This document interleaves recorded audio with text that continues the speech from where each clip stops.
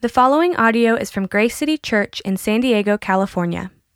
More information about Grace City Church is available at gracecitysd.com. Then the Lord God said, "Behold, the man has become like one of us in knowing good and evil. Now, lest he reached out his hand and take also of the tree of life and eat and live forever." Therefore the Lord God sent him out from the Garden of Eden to work the ground from which he was taken. He drove out the man, and at the east of the Garden of Eden, he placed the cherubim and a flaming sword that turned every way to guard the way to the tree of life. Now Adam knew Eve his wife, and she conceived and bore Cain, saying, "I have gotten a man with the help of the Lord." And again she bore his brother Abel. Now Abel was the keeper of sheep, and Cain a worker of the ground.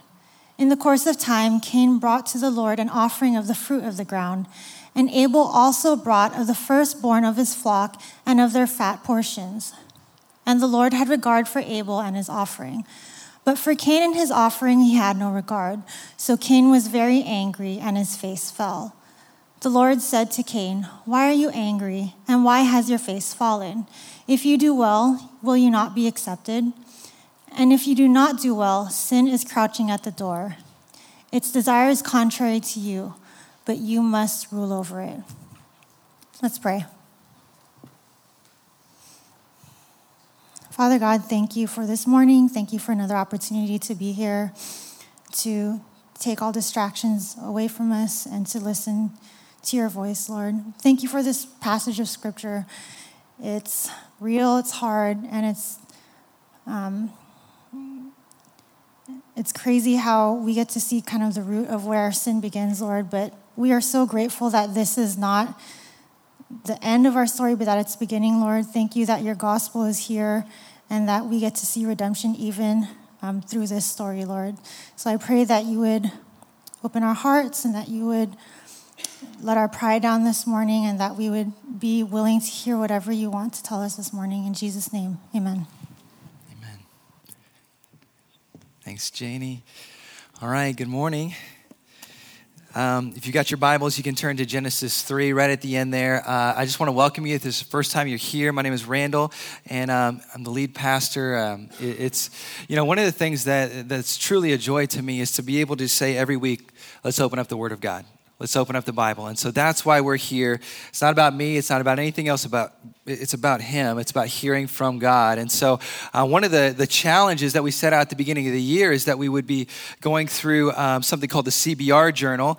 And some of you have taken on that challenge. And what the CBR Journal is we're reading through the Bible. And so some of you are reading through Genesis right now and just finished up Luke, now into Acts in the month of February. And so from the very beginning of the year, we've been just journeying through reading the Bible. And some of you are saying, man, this is a little hard to take in. It's like, wow, I've never seen some of these stories before. It's a little crazy to read through this. And, I think the point of it all is to remember that God is the hero. Right, like you look at Abraham's life, or you look at even Adam and Eve, and all of these people that we have in Scripture, and you think to yourself, wow, this is really messed up. This is really messed up. And it's just a reminder to us that God is the hero. And so the series that we're in right now is called The Gospel in Genesis. What's the gospel mean? The gospel is simply the good news. The good news that the story's not over, right? The story is about God, and He is the hero of the story. And so we're looking at the first family in Scripture. And today our text is Genesis 3, 22 through 4:7. Last week we looked at the first wedding in Genesis 2. Today we're going to look at the first family. And this is how it starts out. The relational strain. Relational strain. Now, I don't have to know you to know that probably all of us have gone through at some level relational strain, particularly within family. And we've got to ask the question, what's beneath the surface of all of our relational, marital, and family strain? Well, Duke University ethics professor Stanley Hauerwas once said this, and I think this is helpful for us today. He says, destructive to marriage is the self-fulfillment ethic that assumes marriage and the family are primarily institutions of personal fulfillment. necessary for us to become whole and happy. The assumption is that there is someone just right for us to marry, and that if we look closely enough, we will find the right person. This moral assumption overlooks the crucial aspect to marriage. It fails to appreciate the fact that we always marry the wrong person. We never know whom we marry, we just think we do. And then he goes down, the primary challenge of marriage is learning how to love and care for the stranger to whom you find yourself married. Now, today we read some of that, right? And that statement might seem shocking to some of us today, because we've grown up in this culture, like we talked about last week, about how we have romanticized love, right? That it's the solution to my life. The problem in my life is that I don't have that one person, that perfect person that's going to come in and be the fulfillment for me, that personal fulfillment that I've always been looking for. And to add on top of that, our culture has kind of gotten us to this point where we believe that this person is going to love me completely for who I am without me having to adapt or change anything. And what we see is that that's not true. It's not true, because in any good marriage or relationships, what we find is that there's work involved. There's work involved. You remember last week we talked about this covenant, like the covenant of marriage. And like I talked about, it wasn't the word, that commitment, the one that we're really afraid of in our generation right now, the C word, the bad word, right? Like, it's not commitment, but the Bible talks about covenant. Covenant, binding yourself to another person in marriage. And this is two people willingly saying, two people, right? Not just one person, because if it's one person willingly coming into that commitment, that covenant, and then another person coming in, that could be abusive. But it's two people willingly, willfully coming in, saying this: I will humbly lay down my life for you. I will adapt and change because I commit to love you no matter what. Right? That was God's intention from the very beginning when we looked at marriage. It was a covenant. And I believe that today, the reason why we have a lot of relational strain is because of this idea: I don't have to change. It's the other person who does. The other person has to change.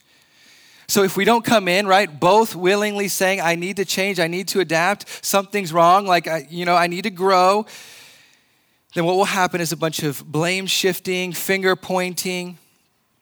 And this happens in all of our relationships, all of them. It's the root of much relational, marital, and family strife today. And so you see, as Christians, how do we know that Hauerwas is right when he talks about this idea of not just placing this idea of personal fulfillment? It's all about me and just fulfilling my life in relationships. How do we know that's true? Well, over the past month, we looked at the book of Genesis, and what we've seen is that because of the fall of man, any couple who enters into marriage, family with kids, just single, friendships that form, we are all spiritually broken because of sin, which means that we are naturally self-centered and we are bound to have unrealistic and unfulfilled expectations, right? And so, like I talked about, with sin, what is sin? If you look at the middle letter, it's I. And what it means is sin is all about me. It's all about me. See, that's what sin has done to us. It has broken us in a way where we think it's all about me. Writer Denis de Rougemont once said, he said, why should neurotic, selfish, immature people suddenly become angels when they fall in love? And I think it's a good question, right? Like, what happens that should just change us instantaneously like that? And that's why many of us, when we enter into marriage, find out, wow, I'm more selfish than I thought I was. And then what happens when you have kids? It's like, oh, I'm really selfish, right? Like, all of these things start to happen. It's just like these different degrees of seeing, wow, how controlled I am by this me first mentality. So what's beneath the surface of all our relational, marital, and family strain? Let's look at our text today, Genesis 3, 22 through 4:7. And we'll see that today's passage will give us really three reasons as we start to break it down and we look at what sin is, the layers of sin. And here's how it lays out, okay? The first one is it's the reality of what we know. The reality of what we know. Number two, where we focus. And three, how we respond. What we know, where we focus, how we respond. And that's all from today's text. And so we're going to start in verse 22 and look at the first point, what we know. Here's what it says. And the Lord God said, the man has now become like one of us, knowing good and evil. He must not be allowed to reach out his hand and take also from the tree of life and eat and live forever. Now, there has been a transition that's happened here. Genesis 3 tells us about the fall of man. If you haven't read that before, I encourage you to read through that. But now we're starting to see the effects of sin. And God says, the man has now become like one of us, knowing good and evil. Now, what is this knowing? Well, as one preacher put it, for Adam and Eve, the dream of being in the garden has now become a nightmare. You see, there was a knowledge that only God is truly fit to know. And because of the fall, we have become like him in knowing good and evil. See, up to this point, all humanity had known was good, goodness. And now Adam and Eve are about to experience evil firsthand. So first, what we need to see is this, that whether Christian or not today, we all face the reality of the knowledge of good and evil. And really the nightmarish effects that it can have, right? It's the thing that on a daily basis, you're checking your news feed and you're like, this is messed up, this is messed up, this is messed up. Like, you're like, I don't even want to read it anymore because there's so much knowledge of evil that's out there, right? Our culture is just fascinated by it. You turn on Netflix, it's like the first thing that pops up, something about evil. Right? This is a reality that's out there. So what do we do with it? Well, I got an article this past week from a friend entitled, We're All Fundamentalists Now. It's interesting. Here's what it says. It was written in the National Review last week by Samuel James. And here's what he said. He says, the social justice warrior and the conservative Christian may be far apart in theology and politics, but they share the same impulse to be morally wakeful and alert. It's caught my eye. He says, the emerging millennial interest in justice creates a fascinating dynamic for close observers of American culture. Moral relativism, the deconstruction of all objective truth claims, was sold as the inevitable future just a generation ago. Not only has relativism failed to conquer our cultural landscape, it has been routed by something close to its opposite, a rigid moral absolutism that launches business boycotts and Twitter shame storms as efficiently as any fundamentalism out there. Elite college campuses today bear more than a passing resemblance to the evangelical colleges they hold in contempt. The main difference is that students enrolling in religious school are told in advance what they are getting. This is interesting. We have to lean into this because here's what he's saying. He's saying that we all have this knowledge of good and evil.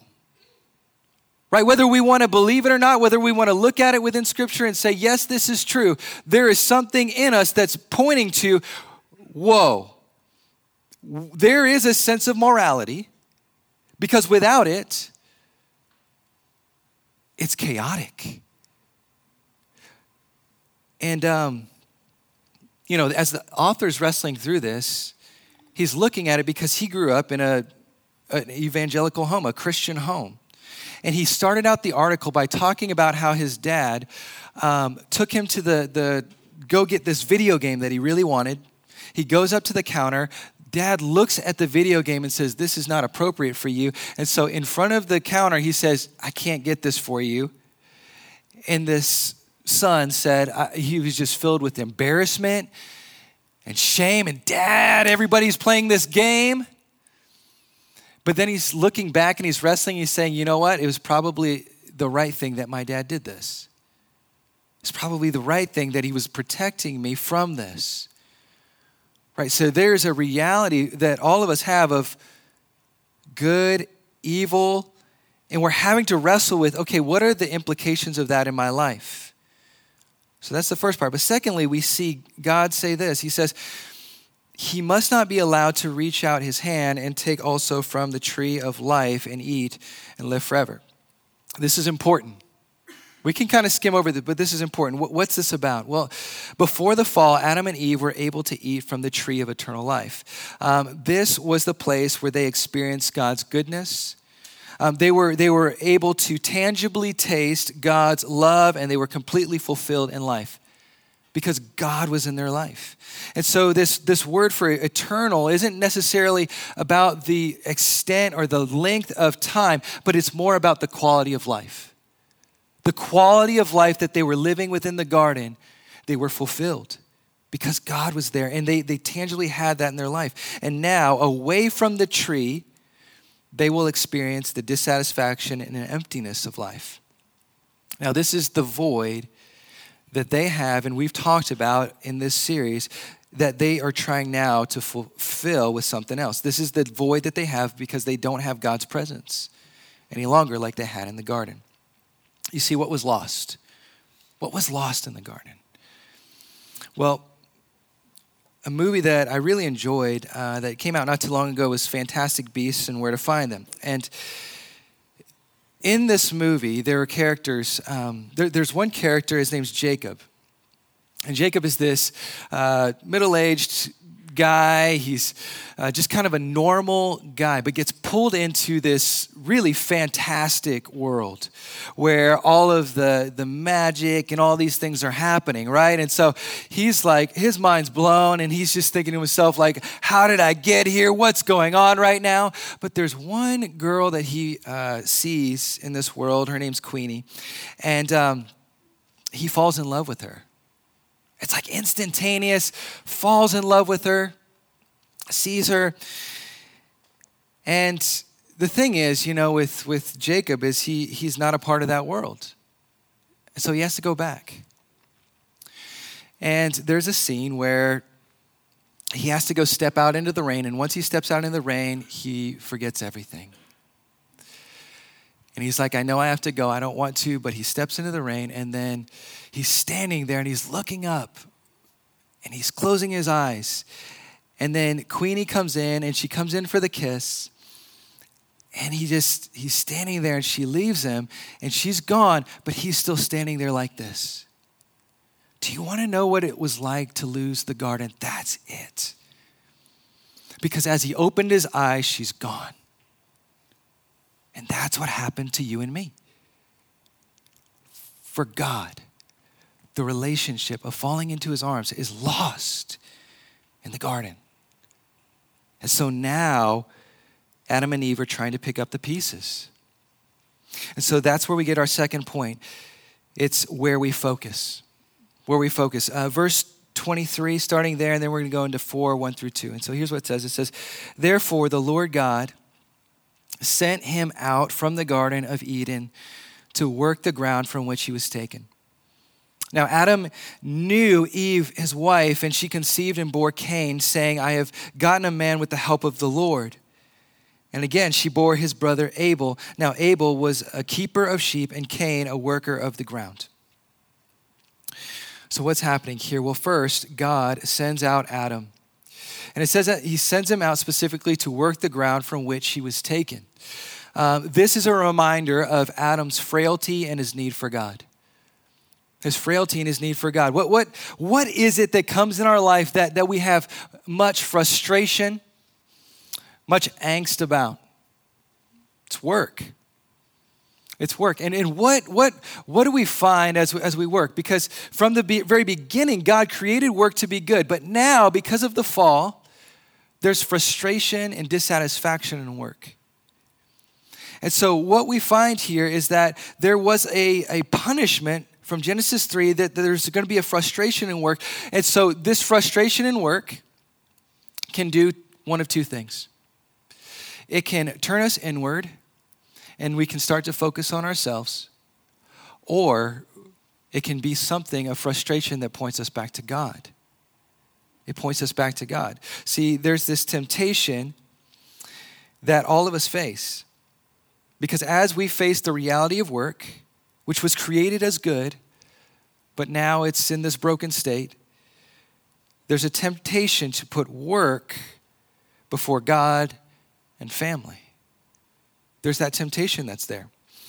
Now in 2014, Forbes put out an article entitled, "What Comes First, Work or Family?" And it gave some interesting statistics. It said 42% of employees feel obligated to check in with work while on vacation, and more than a quarter feel guilty using all of their allotted vacation time. Research shows 45% of workers feel obligated to respond to email after hours. This is a reality that all of us face, right? Because we have a smartphone and it's just like everything just follows us wherever we are. I was talking with my wife this week. It's just like, I kind of wish I lived in a different generation than we do now, because it's like when you left work, like it's there, right? It's there, but now it's everywhere. And so this is a reality that we face. And what happens is more and more we have this temptation to put work before God, and to fill that void that we have with work,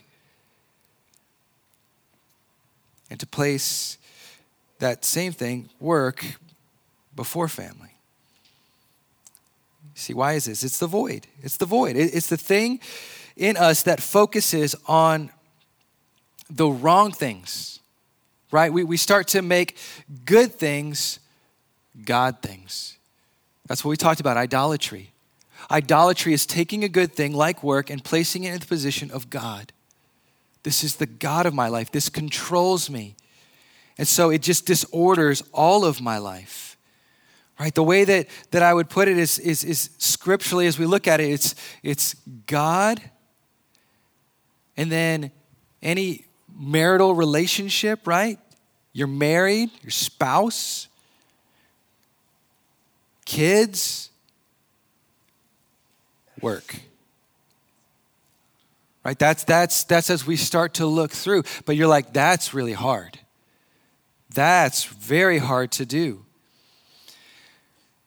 See, many of us are wooed into the idea that that's going to be the solution to our life. That's my identity.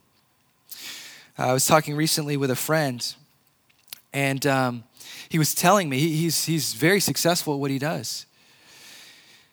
And he told me, he's like, Randall, it about ruined my life. He said, the only thing that saved my life and my family, my marriage, everything was God. It was God. He said, everything was out of order in my life. It was only God. And he said he was sitting down recently by the fire, and there was at his workplace, and there was a young kid who was looking at him. He says, I don't even know you, but I'm jealous of you. And my friend looked at him and he said, what are you talking about?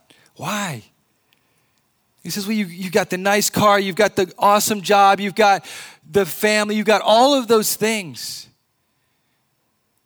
And my friend looked back at him and said, if you don't have God in your life, you want to know what that is? He said, it's an empty room. He said, it's an empty room. Because you're going to keep pursuing and pursuing and pursuing and thinking that's going to fill my life. And he says, you want me to show, like, if I open the door to you, the room is empty. That's the void. That's the void. See, the other idol that we can create in our lives to fill the void is family. And that can try and take the place of God as well. See, but do you see what Eve says when Cain is born? Do you see what Eve says when Cain is born? She says, I have gotten a man with the help of the Lord. Now, this is Hebrew translators. They have a lot of trouble like trying to figure out like how to translate that. But basically, the main point is this. She says, with the help of the Lord. In the midst of her pregnancy and giving birth, she saw that it was only possible because of God and God alone. That's it. Her focus was on the Lord. Right? So what happens many times is we take our focus off of God and we think, this is what my life is going to be. This is how my family should look. This is how my relationship should look. And that's where we get off course. But for her focus was on the Lord. See, what happens when we don't focus on the Lord? We can elevate relationships in our life. We can elevate family and the idea of family in our life, and that can become the God of our life. And what happens when we do this? Unrealistic expectations. We crush those around us because they can't meet our needs. It's the belief that our family can give us our identity. Our identity. See, our focus was always meant to be on God first. Matthew 6:33 talks about this. It says, seek first his kingdom, his righteousness, all these things will be given to you as well. Right? Like, it's the idea and the belief that God knows better than I do what I need. But seek first him. Seek first his kingdom and his righteousness, what God has done, and that comes before all. And so the second point is where we focus. Where are we focusing? Number 3, how we respond. Look at verses 3-7. Now we see here how sin takes root in Cain's life. And it starts with his offering to God. Okay, and so we're going to see this through the text. We're going to read it here in a minute, but here's what we see, that he worked the land and brought an offering to God. This offering must have been something that God instituted for them to do. This was something that we see all throughout scriptures, different places within the Bible. And it says that Cain brought his offering, but Abel brought a sacrifice, a firstborn. Okay, so now look at verses 4-5. Here's what it says. And the Lord had regard for Abel and his offering, but for Cain and his offering he had no regard. So Cain was very angry, and his face fell. Okay, so what's happening here? Well, they bring their sacrifice, and now there's this response from God, and there's a response from Cain. What's the problem with Cain's response? Well, if you dig down deep, what it is, it's self-pity. It's self-pity. Remember what I talked about, like the relational strain. What is the root of all the relational strain in our life? What is it? It's the idea that I am the center of the universe and that it's all about me. And so there's this deceptive thing that pops into Cain's life, and he doesn't even realize it, but it's this self-pity. Self-pity. See, Cain was making his offering to God, but his offering was more important than God. He was just doing the duty, right? He's just doing the task. Like, I'm just checking it off the list. He's bringing it to God. But then what we see and we find is that it was more important than his brother. His work and what he sacrificed was more important than his brother. His focus is not on God or even encouraging or applauding his brother and saying, man, I can learn from you and the offering that you're bringing, and I wish I had that type of faith to trust God like that. Now, instead of doing those things, his focus was solely on himself. And this is the root of sin. This is the destructive thing that just creeps into our lives and into our relationships and really becomes something that can be explosive. John Piper says, the reason self-pity does not look like pride is that it appears to be so needy. But the need arises from a wounded ego. It doesn't come from a sense of unworthiness, but from a sense of unrecognized worthiness. God, why aren't you looking at my sacrifice? Why are you looking at Abel but not me? It is the response of unapplauded pride. Right? It's sneaky. It is very sneaky. And I have to say, it has crept into my life many a times. You just feel bad, right? Like, oh man, I just have a really bad lot in life, and so poor me. But that's what Cain is wrestling with here. And so what does God do? Like any loving father, but yet the most loving father, he questions Cain. Right? We don't see Adam in this interaction here because Adam is his earthly father. We don't see that interaction here of really pinpointing and saying, okay, Cain, there's some things in your life that are really unhealthy for you and really unhelpful right now. And so I want to really point these things out to you. We don't see Adam in there. And some of you may say, like, I've grown up in a family where I just didn't have that fatherly figure that would be there for me to mentor me and to help me along in life. But we see God as a heavenly father who comes in for Cain and says, hey, let me ask you something. And so he goes in verse 6, he says, the Lord said to Cain, why are you angry and why has your face fallen?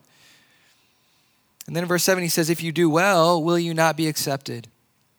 And if you do not do well, sin is crouching at the door. Its desire is contrary to you, but you must rule over it. Well, what are we seeing here? First, we're seeing God's heart for Cain. God's heart for Cain. God literally asks, he says, is there not forgiveness if you do well? Is forgiveness not right there for you for the taking? Gordon Wenham says about this verse that the snake's question was designed to lead man into sin. We saw that in Genesis 3. It was designed to lead him into sin. God's were intended to provoke a change of heart. See, God wasn't just after his behavior. Why didn't you bring the right sacrifice? No, he was after the heart because he cared deeply for Cain. And he looked at him and he says, why are you so angry? You know the thing about anger too, it just hides itself really well. Doesn't it? You're like, I'm not an angry person. And then you're like driving on the road or something happens and someone cuts you off and you're like, just one of those road rage things. You're like, I'm not an angry person. Yeah, I am. Right? It's very sneaky, very deceptive. It comes into our life. But God's heart for Cain is, I'm going to ask you those questions. And here's Cain's response to God.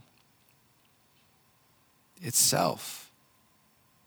See, Gordon Wenham, again, says sin is personified as a demon crouching like a wild beast on Cain's doorstep. You know what that self-pity is? That idea that my life is not complete and I don't have enough and God's not enough. It's fostering something that will destroy him and it will just destroy his family. And so just some takeaways as we look at this scripture, which is very heavy, but I think very practical to our lives. Let's take an inventory. Let's take a little self-examination. So I'm going to ask some questions here. The first one is this. What sins are crouching at your door? What sins are crouching at your door? You might not even think that there's anything at your door. You're like, I'm okay. But like we talked about, anger. Is it anger? Is it frustration, bitterness about circumstances in life and just asking God, like, why do I have to be like this right now? Why does my life have to look like this? Because again, as we start to ask some of these questions, what we find are roots of self-pity. Right? It's the sin that just kind of hides itself beneath the surface.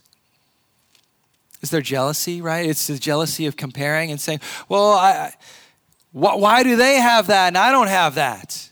Why'd they get that promotion? I deserved it. Right? It's the jealousy that as we look and what we find, like my friend said, is it's the empty room. It's the empty room. We're getting jealous of the empty room and saying, that's what's going to fill the void of my life. Is it greed? It's this idea that you never have enough. Right? Like what was it like this thing where God asks Cain to bring an offering? What we see all throughout scriptures is the first fruits. What's the first fruits about? First fruits are, as a farmer, they wouldn't know what their crop was going to look like that year. So they're coming and saying, okay, whatever's first off the top, I'm going to take that and I'm going to bring that to the Lord and I'm going to offer that to the Lord. It was a faith offering. And so that was the struggle that Cain was wrestling with here, because there's greed involved of saying, okay, yeah, I'm going to bring an offering, but I'm not going to bring something that's going to expose that greed in my life. Never have enough. Right? Again, just that bitterness, because my life doesn't look as I think it should. I should be married by now. I should have kids by now. Everybody's putting this pressure on me, but we're looking to people more than God. People more than God. Maybe there's just an extreme unforgiveness in our hearts that is just hard to resolve, and we haven't yet. There's that famous quote by Marianne Williamson. It says, unforgiveness is like drinking poison yourself and waiting for the other person to die. Unforgiveness is like drinking poison yourself and waiting for the other person to die. You know what that is? That's, again, it's the sin that just wants to creep into our life and destroy you and all the relationships around you. See, comparing your life on social media is not the solution. These sins can eat inside and destroy if you don't hand them over to God. And so personally today, what sin is crouching at your door? And let's be realistic in saying, okay, God, this is a problem in my life. The second is this: what sins are crouching at your family's door? Right? You might not be married or have kids yet, but even within your own family structure, one of the biggest destroyers of families, and it is an epidemic within our country, is lust and pornography. Lust and pornography. And here's the lie. The lie is that it's only for a season. It's only for a season, right? I'm single. I'm not married. When I get married, then I'll stop. All these like lies that are out there. Well, researcher Patrick Fagan, he's a PhD, he completed a major study on pornography and called it a quiet family killer. A quiet family killer. He said his study found that 56% of divorces had one partner with an obsessive interest in porn. The biggest justifier of porn, here's what it is. It's pride and self-pity.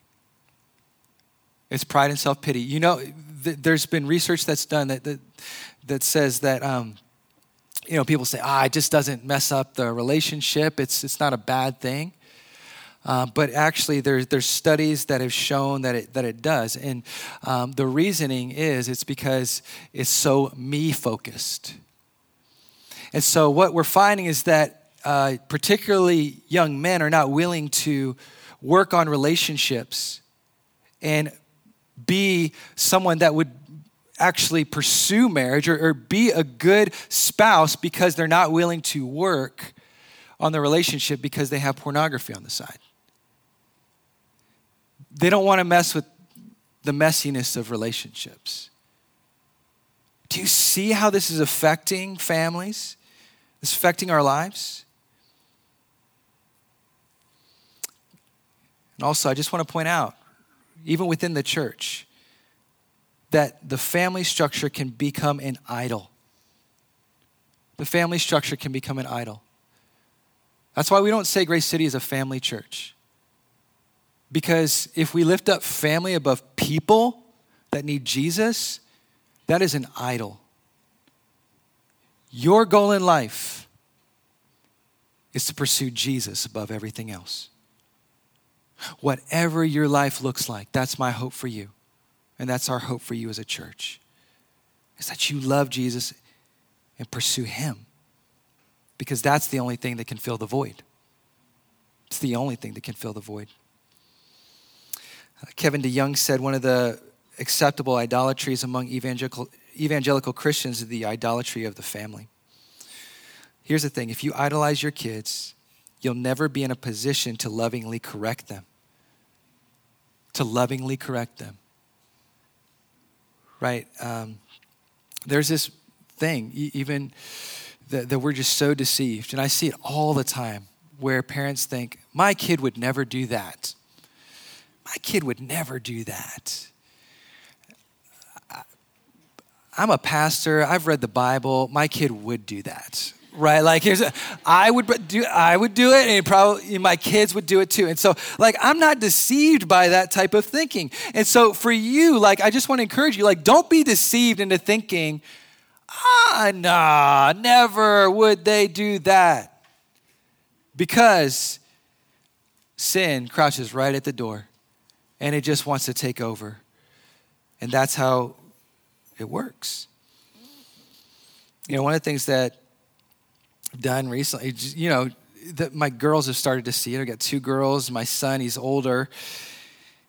And he kind of just knows now that he's just not going to get away with some of the lies that he told before. You know, it's just so like easy like right now to like kind of pinpoint it. And you're like, I see right through that. And so one of the things he's doing is he's just like actually telling the truth. And I've been surprised by it. I'm like, wow, okay, he actually did do what he said he's going to do. And so I don't think my girls have really picked up on that yet. Hopefully they will. It's good to say, you know, the truth. I listened to a message this week, Francis Chan. It's really good. If you look up on YouTube, he said, don't focus on the family. Don't focus on the family. What? I thought you were supposed to focus on the family. You know, he said, don't focus on the family. Focus on God. That's what he said. Focus on God. And all these other things God will provide in those areas. But again, seek first his kingdom, his righteousness, all these things will be added to you. So my last question is, what is God able to do in your life and in your family? Here's the thing. Who's the hero of this text today? It's God, it's God, it's God. Look at what Cain does. Or look at what God does for Cain. He asks him questions. He listens. He gives him advice. And so I've just got to ask, like, let's not just walk away from the message and say, that was nice, or that was challenging for me today. But like, what is God saying to me today? And I've got to look inside and say, am I listening to him? What he wants for my life?